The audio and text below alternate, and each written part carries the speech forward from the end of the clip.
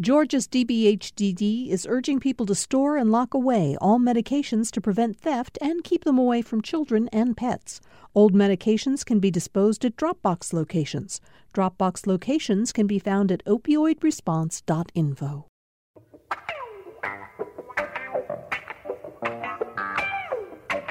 I'm glad to have all of you with us for today's Political Rewind. I am Bill Nigut, and it's a real pleasure to have you here. This is a kind of an extraordinary day for a number of reasons. Number one, of course, we are, in the next couple of minutes, the Chief Justice of the United States Supreme Court will be taking the oath to oversee the impeachment trial of President Trump, and as soon as he does that, he will then turn and administer the oath to the members of the Senate, calling upon them to be impartial jurors as the trial commences. So that's a, whether you're on the Trump side of this or on the other side of this, it is nevertheless a historic day. And we had an important event, of course, in the state of Georgia this morning as well. Governor Brian Kemp gave his second State of the State address, and we're going to spend a good amount of time talking about that as the show goes on. So, all that said, let me introduce our panel today. Tamar Hallerman, AJC senior reporter, is with us, as you will be on most Thursdays from now on, which I'm delighted about. And Tamar. in person, not just a voice over the telephone from D.C. Yeah, that's exactly right. It's really good to have. How are you doing getting it settled in Atlanta? These winter days are spoiling me. Oh, my goodness. I was in Michigan last weekend, freezing my buns off and just thinking, no, a month in Atlanta and I'm ruined. Okay. Well, all right. We're also joined by Representative Terry Anulowicz. Terry represents, she's Democrat, represents Smyrna, little piece of Marietta above Dobbins Field, yes, I think, above right? Dobbins. Do I have Dobbins that right? is the heart of the district. And we're welcoming to this show, although he has been on Lawmakers more times than I can count, Representative Terry Rogers. Representative Rogers is one of Brian Kemp's floor leaders. He's in the House. And you have a really interesting history. And because you're here for the first time, I just want to mention a couple pieces of it. Your great-great-great-great-grandfather was a member of Oglethorpe's 42nd Ranger Militia. Wow. Yeah. Did not discover that until probably 8 or 9 years ago. So you go back quite a ways. Yeah, we didn't fight together, but yes.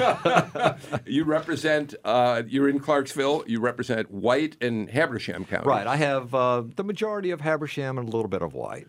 Before we keep going, let me ask the guys in the control room. I'm apparently one of the outlets is open, and I'm not hearing sound in my headphones. I'm hearing sound from the control room. So if you all can fix that, I would really like to be able to hear what our panelists have to say today. Just again, to tell you what's going on, we've got a feed of the Senate, U.S. Senate, in our studio right now, and Mitch McConnell, it appears, is now standing up along with all of the members of the Senate, and here comes, I guess, the Chief Justice of the Supreme Court. Yeah, there's John Roberts walking in. He's about to be sworn in. Who swears him in? This is Chuck Grassley behind the desk. He's the president pro tempore, the most senior member of the Senate. So this is his or I don't know if it's a constitutional duty, but part of his duties in that position. So he's swearing in the Chief Justice now, who's wearing his robes that you see him in every day at the Supreme Court. He's swearing Roberts in. After that's completed, then Roberts will swear in all of the senators as jurors, impartial jurors. And then after that, he's going to bring them up in groups of 4, and they're actually going to be signing a book where they take a similar oath as well. Yeah, that's right. Okay. The trial itself tomorrow will not start until next Tuesday, we understand. Exactly. And Majority Leader McConnell has talked about how it will be in earnest. In the meantime, they're still doing things like rules and kind of figuring out kind of the early rules of the road. We might not know about whether they're going to bring in witnesses for and against the White House until a little later. That's still, they have not come to an agreement on that. Yeah, but we do expect the trial is going to run at least a couple of weeks, if not longer. I think each side has 24 hours divided up over a period of 5 days. Well, no, that's what happened during the Clinton impeachment back in '98, and that's what Majority Leader McConnell has mentioned. He said that's what he wants as a model. Sure, you read what the White House wants, and they're saying they hope this trial will be done within 2 weeks. Right. Clinton apparently was a little more than a month, right. And Andrew Jackson was about 11 weeks. So who knows? But it's sounding like the White House and its allies want a very, very quick trial. Yeah. I don't want to go down the impeachment rabbit hole because I know how quickly we can get completely carried away with that. But Terry Rogers, let me say that I know that many, many Republicans think that this trial should not even have been held it should not be going on in the first place. You were in session this morning, so you probably didn't get to see it. But when the managers for the House came into the Senate and Adam Schiff stood up and read the impeachment articles, it was a moment of some gravitas that suddenly made you realize whether you want this to happen or not, this is really unfolding, and it's only the third time in American history it's happened. Yeah, I think it's important. No matter what side of the fence you may be on, there's a part of you as an American going, "Oh man, this should not happen." I'm going to really show my age here. I grew up in a military family. I remember when President Nixon resigned, and we were sitting there, and I can remember the look on my dad's face. And he said, I don't know what happened here. I'm not involved in politics, obviously. I got it from somewhere else. But he says, this just kills me. He said, a World War II veteran. He was a World War II veteran, a Korean veteran, a Vietnam veteran. And he said, this is not what my country is all about right here. This should not be happening. And you could see the look on his face that he was sad. And I think that's sort of something that always resonated with me. And I see this whether you like it, you don't like it, or whatever. There's a lot of nastiness on both sides, but the reality of it is, this is not a good thing for America. Yeah, I'm like you. I remember the Nixon resignation and the hearings leading up to it very, very well. I was already a young adult in Chicago. I spent a year in Washington, living in a hotel, covering the Clinton impeachment back in 1988, and so for me, it's like here we go again. It's really quite a thing to watch. Yeah. Terry and Ulowitz, the gravitas of this is really striking now that it's actually happening. It is, and I am not old enough to remember Nixon's resignation, but I have gone and watched Barbara Jordan's speech that she gave during those hearings, and I would encourage people to go and revisit that speech because it is very compelling with how she describes the gravitas, describes what exactly it means for America, no matter what side of the fence you're on with this. This is something that we've only done a couple of times before in our entire history, and we can't forget that. We can't forget the gravity and the hopefully rareness of what it is that's going to be taking place in Washington, D.C. over the next few weeks. And for me, as somebody who's been on Capitol Hill for the last 10 years, you get really jaded and pessimistic. And even just the rhetoric during this impeachment fight, it just felt like nothing mattered and it was such a circus. But then, watching this earlier today, watching the Chief Justice come in and take the oath, watching the sergeant at arms march the 7 impeachment managers onto the floor at noon, all the senators, seeing them sitting at their desks, which was a rare sight on Capitol Hill. I mean, it's a big moment. And as this trial unfolds, you're going to see all these senators, first of all, forced to sit at their desks all day for hours on end. They are not allowed to talk. They are not allowed to use their phones. That is not something No electronic. They can't have their iPads. They can't have their phones. Exactly. They can't have their laptops. It's so old school, and it really is just such a phenomenal scene to see.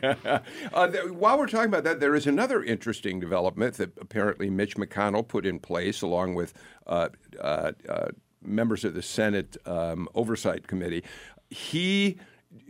There's going to be a new metal detector from the press room of the Senate to the chamber, the gallery, where reporters typically watch the activity on the floor.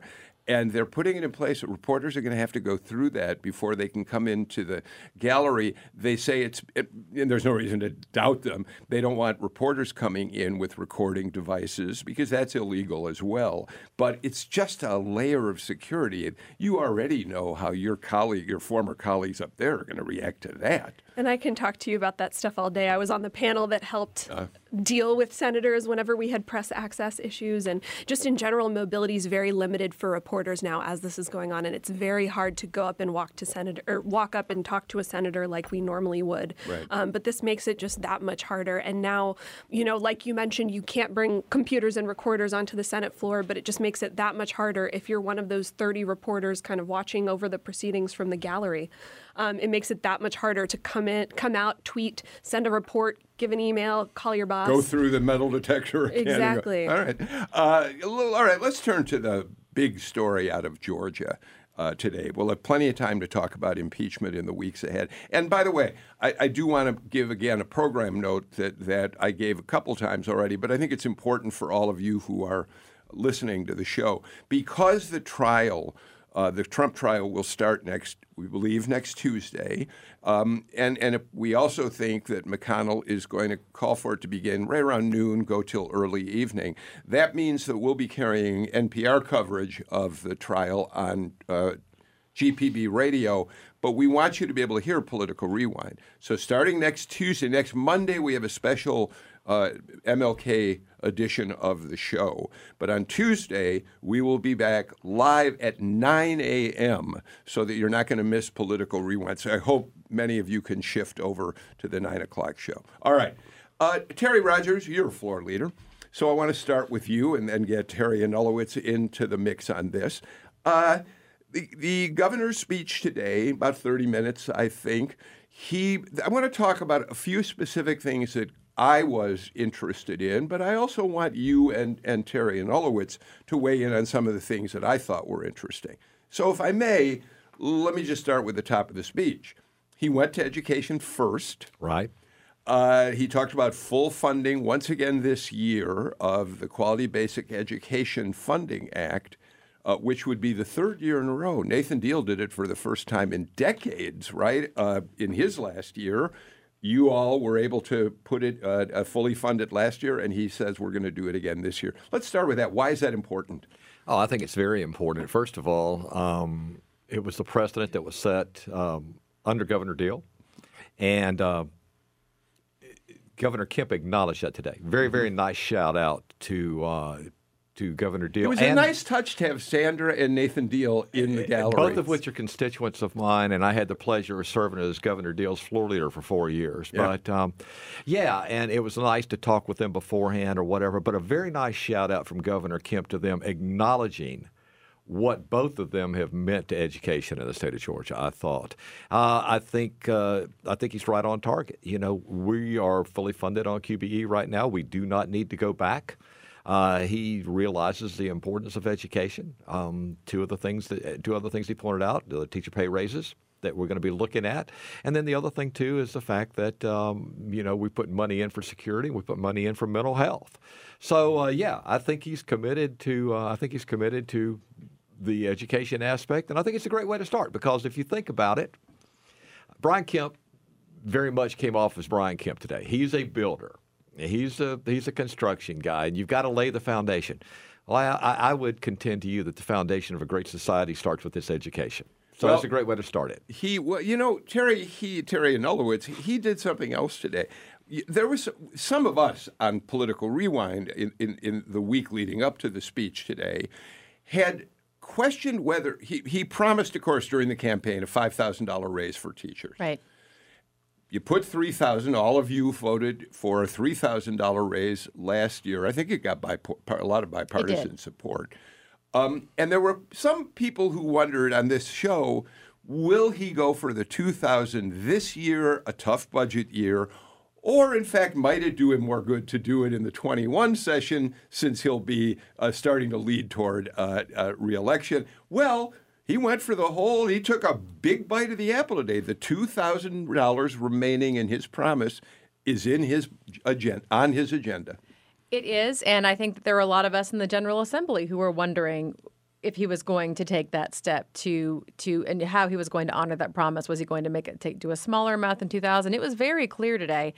And so while I'm very encouraged that education is a priority and that we're sticking to the commitment to keep QBE fully funded. I think going into a budget cycle when there are so many things that we're not very sure about, I think having that clear from the very beginning is going to be a good thing as we start the budget process next week. But the $2,000, I don't know if I don't think anyone really knew what to expect. And I know my little section that I sit around looking at everyone's reactions, and there were a variety of different reactions, but I think a lot of us are wondering, okay, how are we going to do this? Well, I think that's a great point, Tamar. Here's what I thought, Tamar.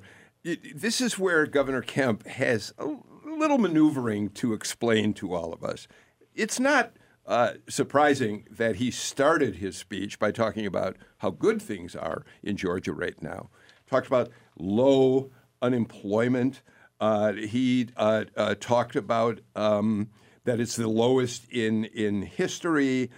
He talked about the state being the number one place for business for the 7th year in a row. He talked about the private sector jobs that have been created in cities around the state. He said all these things that would lead you to then conclude, well, our economy must be very robust. And yet, as he starts this push to get the legislature to go along with the significant budget cuts he wants, it's a slightly contradictory message that he has to deal with, including now figuring out how to pay for a $2,000 raise for every teacher in the state. I mean, spoonful of sugar helps the medicine go down. But I mean, there's this issue now. You have $2,000 pay raise for teachers you're trying to get through. The number I've seen, and correct me if I'm wrong, was about $350 million that you guys have to find. You have to balance your state budget every year. The governor's asking to cut 4% from the budget this year, and then you also have slower tax collections. So you got to find money somewhere. And this morning, my colleague James Salzer is reporting that lawmakers were able to to cut a deal on internet app sales and get some money that way. But I'm sure there's going to be a big hunt now to try and find money elsewhere to be able to pay for it. Terry, how do you square? Do you want the message to be positive growth, we're doing great, but we're still going to ask for an additional 6% cut in the next year fiscal budget? Two things. Number one, first of all, he's speaking my language, because as I've gone all across my district and done legislative recaps and previews and things of that nature, I'll always start off with, lowest unemployment in Georgia's history, 800,000 new private sector jobs created, number one state in the nation for business for 7 straight years. Here's where we are in education, You give them all the good news, and then you say, and here's what we're looking at. We're looking at a 4% cut in the amended budget, and we're looking at a 6% cut in the regular budget. And people are like, well, if everything's so great, why? And I think it's maybe it's me as a guy that majored in history or whatever, those that forget the past are condemned to repeat it. I look back to 2008 and 2009 and what it was like in my area with an 11% unemployment rate and banks failing and this and that and everything else. And so I think the governor's smart that when he started to see some of the indications of a slowdown. The slowing indications of a slowdown. It's sort of like, let's just go ahead and take a look at this. So it's going to be a challenge. But he's laid the budget out, and then we'll go to work next week in appropriations. But I do want to pick up on something that Terry said when she was talking about, didn't know about the $2,000. It was a question I had because there was a third compromise on this thing right here. It's sort of like, okay, if you go back to what he said, I'm going to give a $5,000 pay raise to teachers for, during my first term. Well, he's got another 3 years. Yeah. So, you could have looked at, let's do $1,000 this year and then $500 next year and then $500 after that. And I kind of brought that out. I asked that question of our people, and the governor was pretty specific about it. He said, no, the reality of it is we promise this. It's important. We have, I think the number is something like 44% of all teachers leave within the first 5 years, something like that. It's something absolutely crazy. But he said, we promise this, and we're going to deliver on that. And don't hold me to that 44%, but I think that is right, something like that. But we're going to deliver on that.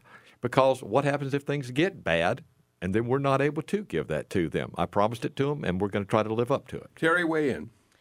Well, Tamar's right. We are 6 months into the fiscal year. We already have a $300 million plus deficit right now.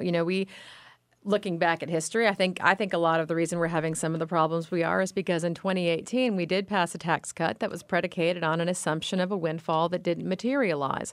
And I think we have to be very careful going forward. Do we want to dig that hole even deeper, knowing that we are likely to maybe see a little bit of a recession happening? Again, I think that I can see the argument to go ahead and just do the $2,000 now. We're gonna have to figure out eventually how to do this other $2,000 that the governor committed. So that's a reasonable thing it's a reasonable case to make. I think it's going to be very hard when we get down there and doing the numbers. The speaker said, I think in an interview with you, Tamar, what someone thinks is waste is someone else's vital service that's being provided to their community. So next week, I think, is really going to tell us a lot about how this conversation is going to move forward. Next week, of course, meaning when the appropriations hearings begin. Yeah, let's make clear to our listeners that the traditional trajectory of the legislature is you all come into session, do a week of actual session days, and then pause for 1 week. It's typically the King holiday week for budget hearings. And all the department heads come in and plead their cases. One of the things that's interesting about this year, particularly, Tamar, is this is the first shot that lawmakers are going to get to look at what's happening with different agencies, because when the governor called for 4% cuts in this current year's budget, he specifically, Speaker Ralston said, I want to have budget hearings now so we can let people address this. And the governor specifically told agency heads, do not go in, do not talk to legislators. That didn't make people like Ralston very happy. But they're going to be I think they're going to be in a fairly aggressive posture when they start the hearings next week. Exactly. And you saw the speaker this week mentioned the Eggs and Issues breakfast, that he wasn't going to set an end date because he wanted to get a clearer budget picture before he did anything like that. Terry, I thought that was a wonderful a maneuver on the part of the speaker. I don't doubt his sincerity. He knows that budget, when you start looking at cuts, it can become a very complicated process. But at the same time, you all would like to get out of there relatively early because people have re-election campaigns to get to. So the speaker says, well, I'm not sure when we'll end this session until I get a better sense of the budget. It was a very clever way to send a message, among other things. Well, he sent a message, I think, but the actuality of it is, I think the thing that we all need to remember is there's only one constitutional requirement that we have, and that is to have a balanced budget and to get it done. So, that's why people sent us. I'm not going to throw off on Washington, D.C., but we're not running a deficit or doing this or doing that or whatever. But the reality is we have to balance a budget. And so let's take it seriously and let's do what we need to do. I realized that I didn't check something before coming in here, and maybe you can help me. I did see the governor released his budget for the next fiscal year this morning. I didn't see what he set revenue growth at. Do you know what that number is? I do not know right off the top of my head. Because that's going to be interesting to see, Terry. Setting the growth figure has a lot to do with how much money you think you're going to be able to spend in a given year. So I will make sure we know that for tomorrow's show. There's a lot of different things that we're looking at as far as revenue coming in and tax collections and revenue collections, things like that. One of the things I think that you have to remember is that we had a special session where we allocated a ton of money to people in South Georgia that the farmers got wiped out. Terry England, the chair of appropriations, and I've had this conversation, and he said, that hampered us right there because a lot of people, they lost money. They took huge tax losses during that time frame, so that's an impact. So a number of given things that we're going to have to be looking at. There's going to have to be a lot of research done, I'll say that. I agree, and actually, referencing Hurricane Michael especially, I still think we're not fully cognizant of what that has done to our economy and how long it is going to impact our economy. That is not over. This from a girl from New Orleans who I know a thing or two about hurricanes. Yeah. Terry and Ulowitz, speaking of the budget, and then we'll move on to some of the other things that the governor said today. In a way, Democrats in the minority, as you are, I am. You're going to watch the Republicans. It's the Republicans who are going to be the big we're going to have the biggest conflict over trying to figure out where to cut and where not to. You're going to get to observe that unfold. That is true. I will be popping the popcorn and determining how to best capitalize upon it. And I'll be sitting in subcommittee hearings going over numbers. Yeah, you're going to be one of the busiest men at the state capitol. They're all going to be coming to you, Terry, saying, Terry, please, save this project in my community. Don't let them take it away from me. And I have the perfect answer for that. I What's come that? back and say, there's a Terry caucus, and this is the one you need to talk to right over here. I'm the ranking member now. Tamar Hallerman, let's talk about another one of the. First of all, let's talk about this. The governor did say it was brought up last year. It didn't gain the traction in the first year of the biennial session that I think a lot of people had hoped it would, but he made a point of talking about it today. The governor says he wants to address so-called surprise medical billing, which simply means, I think the easiest way to say that is more transparency in what you're paying for. When you get a hospital bill, you get a big bill for services by a doctor. First, two things about that to throw out at you. One, I can imagine that the people of the state will find that an incredibly appealing proposal. And I can imagine that the fierce fights from the Hospital Association, from other doctor lobbying organizations, is going to be really something to watch to the extent we'll ever get to see any of it. Exactly. And this is a fight that I tracked on Capitol Hill as well, and they're dealing with the same issues. And it's everybody involved agrees that it is so wrong that patients are getting these surprise bills of hundreds or thousands of dollars. The problem is nobody can agree what to do with it. So as you mentioned, you have the doctors facing off against the insurance companies. And what was interesting is based on what we've seen so far from the legislature, this new draft that we've seen the last couple of days, it seems to be leaning a little more toward the insurance companies. Don't I have that right? Yeah, that's what I'm seeing. I had a good conversation this morning with Richard Smith, the new chair of rules. And, this is something that Richard's been working on for 5 years. And I have not seen all the new details. I will just say that from a positive standpoint, he said, we had a great meeting where the House, the Senate, the Lieutenant Governor, the Governor, we're all involved. I think we're all on the same page, and I think you'll be seeing something good that comes out within the next week or so. I am also optimistic that we are going to pass something that gets the patients out of the middle of this. That's something, whether you're talking to insurance folks, whether you're talking to the physician groups, everyone agrees that we've got to remove the patients from this because this is not about the patient. To the extent that they are the ones who are being treated and they're the ones who are opening up these envelopes when they go to their mailbox and are horrified to get these very high bills. This is something that the doctors and the insurance companies are going to work out, and I think we're going to get there. Really? What does it mean? Let me make sure I understand what Tamar just asked you, that it's the insurance companies that will be the focus of this. Help our listeners understand what that means. I have not seen the bill, but from what I'm seeing is it maybe leans maybe a little bit more towards the insurance. Yeah, I think it's closer to what the insurance companies want than what the doctors want. So insurance companies clearly have a stake in, they don't want to get surprise bills either, is what we're suggesting here. Yeah. I mean, they're the ones who end up, in many cases, paying at a discounted rate, but nevertheless having to pay for this. Is that what we're looking at right now? I think so, and I'm not the expert on our staff on this. That's fine. But That's the thing fine. about it is it's extremely disruptive. Of course, we all know, as consumers or whatever, when you get a bill in the mail, it's like, where in the world did this come from or whatever. I just kind of went through this at home in my district. Northeast Georgia Medical Center in my district is the huge medical center that treats, all kinds of people or whatever. Well, they got into it with Anthem. Blue Cross Blue Shield. A lot of state employees, a lot of teachers, a lot of this and that and everything else. And it was out of network, because the contract is up and they're fighting. At the same hospital, Yep. sometimes you're Yep. getting treated and Yep. maybe your radiologist or your anesthesiologist Yep. is out of network. How frustrating is that? And in the meantime, you're waiting for people to strike a compromise, and that means patience. All right, And what it did in that case, too, is the fact that open enrollment was happening during that time. I want to take a break because we have an awful lot more to talk about. We need to get a break out of the way. Let's do that right now. We'll be back with more on Political Rewind.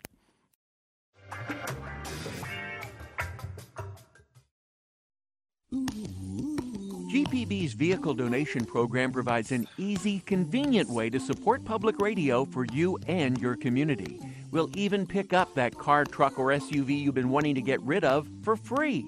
Give us a call, 877-GPB-1-CAR or go to gpb.org/cars. We truly appreciate supporters like you, and thanks. Support for GPB comes from generous listeners like you. And Georgia Public Library Service, a unit of the University System of Georgia. The Pines Card gives access to 11 million library materials that can be delivered free to a local library anywhere in Georgia. georgialibraries.org/pines. GPB has been recognized by the Georgia Associated Press Media Editors for Best Newscast and Best Website. We were also honored for our staff coverage of Hurricane Michael. GPB News. Stand with the facts. Welcome back to Political Rewind. Representatives Terry Rogers and Terry Anulowicz, Republican Rogers, Democrat Anulowicz, and Tamar Hallerman of the AJC. We all kidded about how first I said it was T squared, 2 Terrys. You all pointed out it's 3 of you. It's 3 T's on today's show. Right. So we're talking about the governor's speech this morning. Terry Anulowicz, I said during the break that unfortunately the Democratic response is literally taking place, probably just ended. It started at 2 o'clock. Senator Steve Henson, the minority leader in the Senate, gave the remarks. We're not going to be able to talk about them until tomorrow's show, but we will certainly do that. But Terry, let me just ask you for your individual now. You're not representing your caucus. Your individual thoughts about what you heard from the governor today. Speaking only for myself, my initial reaction was when he started talking about how he is, a governor who values life. And I sort of expected that, and that's fine. And he talked about, the babies in the womb and the babies who were born. And I thought that he was ramping up for a segue into talking about what we were going to be doing to address the maternal mortality crisis in Georgia. But I never heard that. And I was a little bit surprised that given the fact that we had the study committee that met, we've had the report that came out pretty recently, we know that I think everyone agrees that we have some serious issues with our maternal mortality rate in Georgia, that in talking about all the babies, there was no talk about the mamas and about the women who are giving birth to these babies. And I think that that's a really important thing that we need to consider. And I was disappointed that I didn't hear any of that in the speech. Terry Rogers, the speaker has said he wishes, right? He told you this tomorrow, that he'd like to see something done on that, because we should say, Terry Rogers, Sharon Cooper is pushing now pretty hard to find funding to help with the maternal mortality crisis. But what we're hearing in response from most leaders is this isn't the budget year to do it. I don't know. I don't have the answer to that above my pay grade, but I will tell you that, I've seen the numbers and I know where Georgia ranks, and it's a shame. We need to address it, and hopefully we can make some sort of start. Tamar? Yeah, and just to paint the picture a little bit, the U.S. is at the bottom of developed countries in terms of the mortality rate or maternal mortality rate, and Georgia is at the bottom within the U.S. And the key recommendation from this House study committee earlier this month was to expand Medicaid for new mothers. Right now it's at about 60 days, and it would expand that to 1 year after birth. And the issue is that the cost estimates for what that would mean up to $70 million. And as we were mentioning earlier, in a tight budget year, you've got to balance the budget and revenues are going to be lower. That can be a lot of money. I talked to the speaker about this the other day, and he mentioned while it's something he really wants to address, he was nervous about the climate and being able to find the money. Yeah, what's important in that conversation is the fact that people may think we're talking about deaths in childbirth, which does happen. But it is also ongoing problems that mothers face in the months following giving birth. And so that's why the notion of extending Medicaid for a year makes, at least that puts it in a context. Sharon Cooper did, I think, say, if I can get 6 months, I'll take that. I'll take anything. So we're going to watch to see whether anything happens on that. One of the things I think is important in defense of what the speaker said, look, there's no denying it. This is going to be a tough budget battle. And there's a lot of uncertainty out there right now regarding the budget. I wish I could wave a magic wand and say, hey, this is going to happen, that's going to happen, we're going to be out by March 28th. But it's just, there's a lot of uncertainty right now, and I think the speaker and the governor both are saying there are some things that we need to look at. The real process will start next week. Yeah, the fact that we just wrapped up day 4, and we are already talking about this in terms of it being a budget battle and not a budget discussion or budget evaluation. We're headed into battle. I mean, I think you're going to see a full court press next week in those appropriation rooms in terms of just how many folks are there from the House. We had to be reminded today. I'm not on the Appropriations Committee. Terry Rogers is. Terry England, who chairs the committee, said, look, we want everyone to come, but please just make sure you save seats for the people who are on the committee. That's how many. The room is big, but it's not that big. Yeah. And so this is going to be a very interesting thing to watch unfold next week. Terry, you expected when the governor started talking about valuing life, you thought it was going to be maternal mortality. What he talked about instead was how to protect babies who have already been born. He has a couple of proposals for adoption and foster care. One of his two adoption proposals that he mentioned today. Number one is to increase the tax credit for people who adopt from $2,000 a year to $6,000 a year. To triple that credit. Triple the credit. And then he wants to lower the age at which appropriate parents can adopt to 21. So 2 questions about that. Number one, I don't know what the fiscal note's going to look like when you increase the adoption fee from $2,000 to $6,000, triple it. But here's another expenditure going against a tough budget year. That is right. The 21 was interesting to me, and what came to my mind, and I have not been involved in it. Yeah, that's the other. 21 years old. That struck me. How many 21-year-olds are really ready to raise children like that? What came to my mind was family members, like cousins, older siblings. That's immediately what came to my mind when he talked about 21. And I think that if you want to help keep families together, I think having older siblings or cousins, letting them be able to adopt, I think that's something that is probably merits some discussion. Interesting. Yeah, but I don't know if that's what he meant. But I didn't think this was like 21-year-olds thinking, gee, I would love to adopt a baby. I thought it would more making it easier for family situations. Okay, but Tamar, we already know that when you try to change anything to do with adoption, you open a can of worms. You've got very conservative groups out there who would love to insert language in any effort at reforming adoption, would love to insert anti-LGBT language saying, preventing LGBTQ individuals from adopting. And in last session, we really saw that this could be a stumbling block to prevent all this from happening. Yeah, there's definitely fears in the LGBT community that we could have a reprise of the fight that we had in 2018. I believe it was 2018, over the adoption legislation. And that would be language that would allow religious charities to block gay couples from adopting if that was against their religious beliefs. And so, proponents are saying, we want to open as many avenues as we can for adoptions. If there are religious charities that won't come to Georgia because this isn't already in the law, we think this is helpful. But then there are lots of opponents who are saying, no, this is terrible. You're turning away potential adopted families. Terry Rogers? I want to fall back on the age thing of the 21. Yeah, go ahead. Yeah, I mean, it's a very sad thing. I've seen some 21-year-olds who act like they're 12. Some of which are in the legislature, by the way. But anyway, no, I'm just kidding. But then I've seen some 21-year-olds that have like a 50-year-old soul because they have been through so much. And usually these are the ones who want to keep their siblings together. Right. And as far as the other aspects of it, I'd like to see a clean bill. I'd like to see a clean bill. Let's just keep the kids to the front and the forefront. We have waited too long to do something. People don't realize this. We a couple of years ago, was it last year, Terry, or the year before that we did the adoption stuff with Bert Reeves? 2 years ago, 18. 2 years ago we did that. What people don't realize, that was probably the first significant thing that we've done in adoption since a young state senator from Hall County by the name of Nathan Deal took on that issue. Yeah.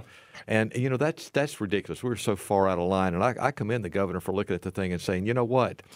We can talk about the gangs, 70,000 gang members. We can talk about the human trafficking, all the kids being trafficked. We can talk about this. We can talk about that. But it's going to put a burden on trying to get these people into good homes and trying to do some things there. And adoption is one way to look at it. I think we just heard an important comment by one of the governor's floor leaders. A clean bill, which of course means none of this LGBTQ language would be in it. And I'll bet you Terry Rogers reflects what the governor thinks about that. No, right Terry now, Rogers too. is speaking as a representative. He himself and I have not had the conversation with the Don't you imagine governor? the governor wants to get this through without having all that controversy? I think the governor would like to get a lot of things through without having a lot of controversy. Fair but enough. I'll say this. What you see is what you get with Brian Kemp. That's just the way it is. And I think he probably, when he talked about these things, he realized that there's a possibility of this or whatever. But he's been pretty clear on some things. All right, let me take on another thing that I thought was one of the fine moments of the speech today. Tamar, Johnny Isaacson was invited not to sit in the gallery. I mean, the former governor and his wife were in the gallery, as were members of the Counselor Corps and whatever. Johnny Isaacson was invited to sit on the floor of a house that he once where he once worked as a member of the House, and the Republican leader, and the at a time when there were like 12 when being of them. a Republican leader meant like one of a handful of people, but the governor did more than just recognize him. He made a proposal that the University of Georgia would establish a research position to look at how to advance work on Parkinson's disease. That's a very powerful way to honor a guy who most people in this state think has been an exemplary public servant. Yeah, of course. And Senator Isaacson announced in 2015 that he was suffering from the disease. And, for years he was managing it on Capitol Hill, but it just became too much for him. And because of complications due to that was why he ultimately stepped down at the end of last year. And, when he did that, he said he wanted to make finding a cure for Parkinson's the cause of his life, his post-congressional life. And it is a nice gesture to see that. He obviously loves UGA so much. He's an alum of UGA and talks about it all the time. And inside baseball on that, Talmer. Yeah. I asked the question, did he know about this beforehand? I wondered the same thing during the speech. He did not. Really? He didn't? Oh, that's so nice. He did not know about this, and I shouldn't have. I had really no reason to ask the question because I'm sitting there, and when they announced it, Stephanie Jones, who was a longtime aide to Senator Isaacson, was sitting there next to him. She goes everywhere with him. I mean, she's just a wonderful person and everything. But I looked over there, and when they made the announcement, Stephanie's eyes went up, and all of a sudden, tears just started bursting out, flowing from her. And Chris Carr, his former chief of staff, told me, he said, I was up there biting my lip saying, don't cry, don't cry, don't cry. But I mean, I don't, first of all, Johnny Isaacson, what a fine man. And one of the greatest moments of the whole thing was when he got up from his chair and turned around and walked back towards Calvin Smyre and shook hands in the aisle. And I thought, wow. Calvin Smyre, longest-serving member of the General Assembly, African-American leader, had as much impact on the General Assembly as any other leader of that body over the decades. And it was it was almost like a full turnaround. Yeah. And now that we know some of the history behind some things, too, I mean, he gets up from his chair to make the effort, and Dean Smyre comes over, and they shake hands, and you could just see the affection and how they had worked together and things like that. Very, very reminiscent when Senator Isaacson was being honored on the floor of the Senate the last day, and Congressman Lewis comes across there. Yeah. And that's another thing right there. Prayers for Congressman Lewis. Terry Nolowitz, people who were listening to or watching on our air the governor's State of the State speech heard a funny open mic moment. As soon as the governor got to that line in the speech and said, this is what we want to do, and you were all applauding pretty vigorously. There was a long pause for that. It was a very long pause. And because the mics are open, we were able to hear the speaker, the governor, turn to the speaker who was standing next to him and say, now we just got to figure out a way to do it. Which was a great moment. I think he was talking about finding the cure. I think he was talking about finding a way to come up with the money for the position. Now we've got to. I think you could probably take that quote and stitch it on a pillow and have it be the mantra for the General Assembly for the rest of this session. Yeah. Put it in the Appropriations Committee room. Exactly. Yeah. Exactly. Let's do this. Let's get our last break of the show out of the way, and we will be back with our final segment of Political Rewind.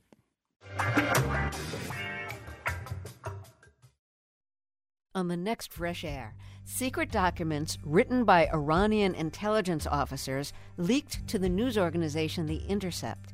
They reveal how Iranian General Qasem Soleimani operated in Iraq like the Godfather, and how Iran came to dominate Iraqi politics. We'll talk with Pulitzer Prize-winning reporter James Risen. Join us. Fresh Air is this afternoon at 3 right here on GPB. You can listen live at gpbnews.org. Support for GPB comes from you, our listeners. And Cigna, urging people to take control of stress by having a plan, a period of time to unwind, a location to de-stress, an activity to enjoy, and a name of somebody to talk to. Cigna, together all the way. Learn more at cigna.com/takecontrol. And UGA College of Agricultural and Environmental Sciences, coordinating the Flavor of Georgia contest for the state's craft food and beverage product industry. Registration for the 14th annual event is available at flavorofga.com. Welcome back to the final segment of today's Political Rewind.